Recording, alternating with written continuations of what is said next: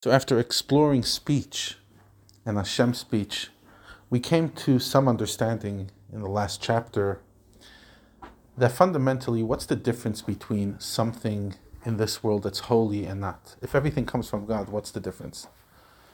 Something that's holy is in which Hashem is clearly manifested.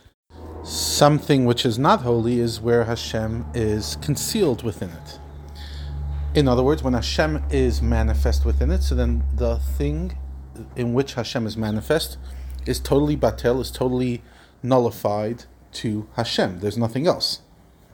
However, something that's distant, something that which Hashem is not revealed, it stands as its own ego. So he says like this: based on all this, we can better understand and fully clearly elucidate the fact that the Zohar says, the great Kabbalistic text, teaches us that Torah and Hashem are one. They're both one. What does that mean? So they're all one.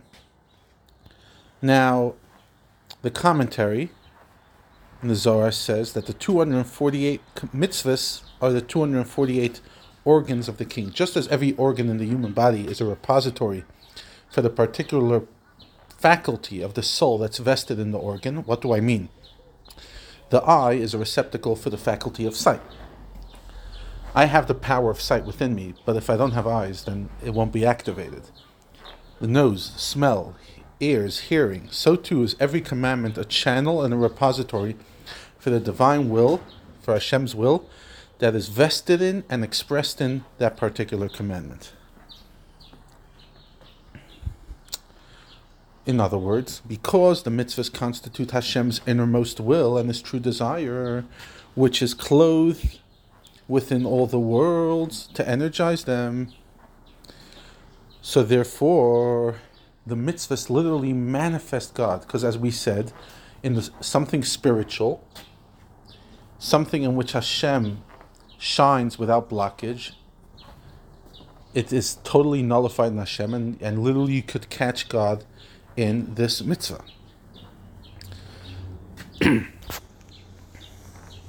Now the mitzvahs are literally God's his most innermost will. That's what he wants. It gives an interesting analogy of a person who goes to travel for business. Naturally, they're traveling because he wants to do so. But his internal desire in the journey, the motive, lies in the profit he expects to reap.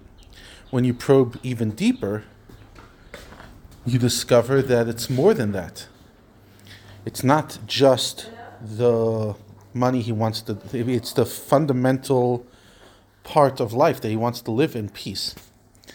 So too the mitzvahs, they have many layers, but when you get to the core of it, what do you discover? It's what Hashem really, really wants.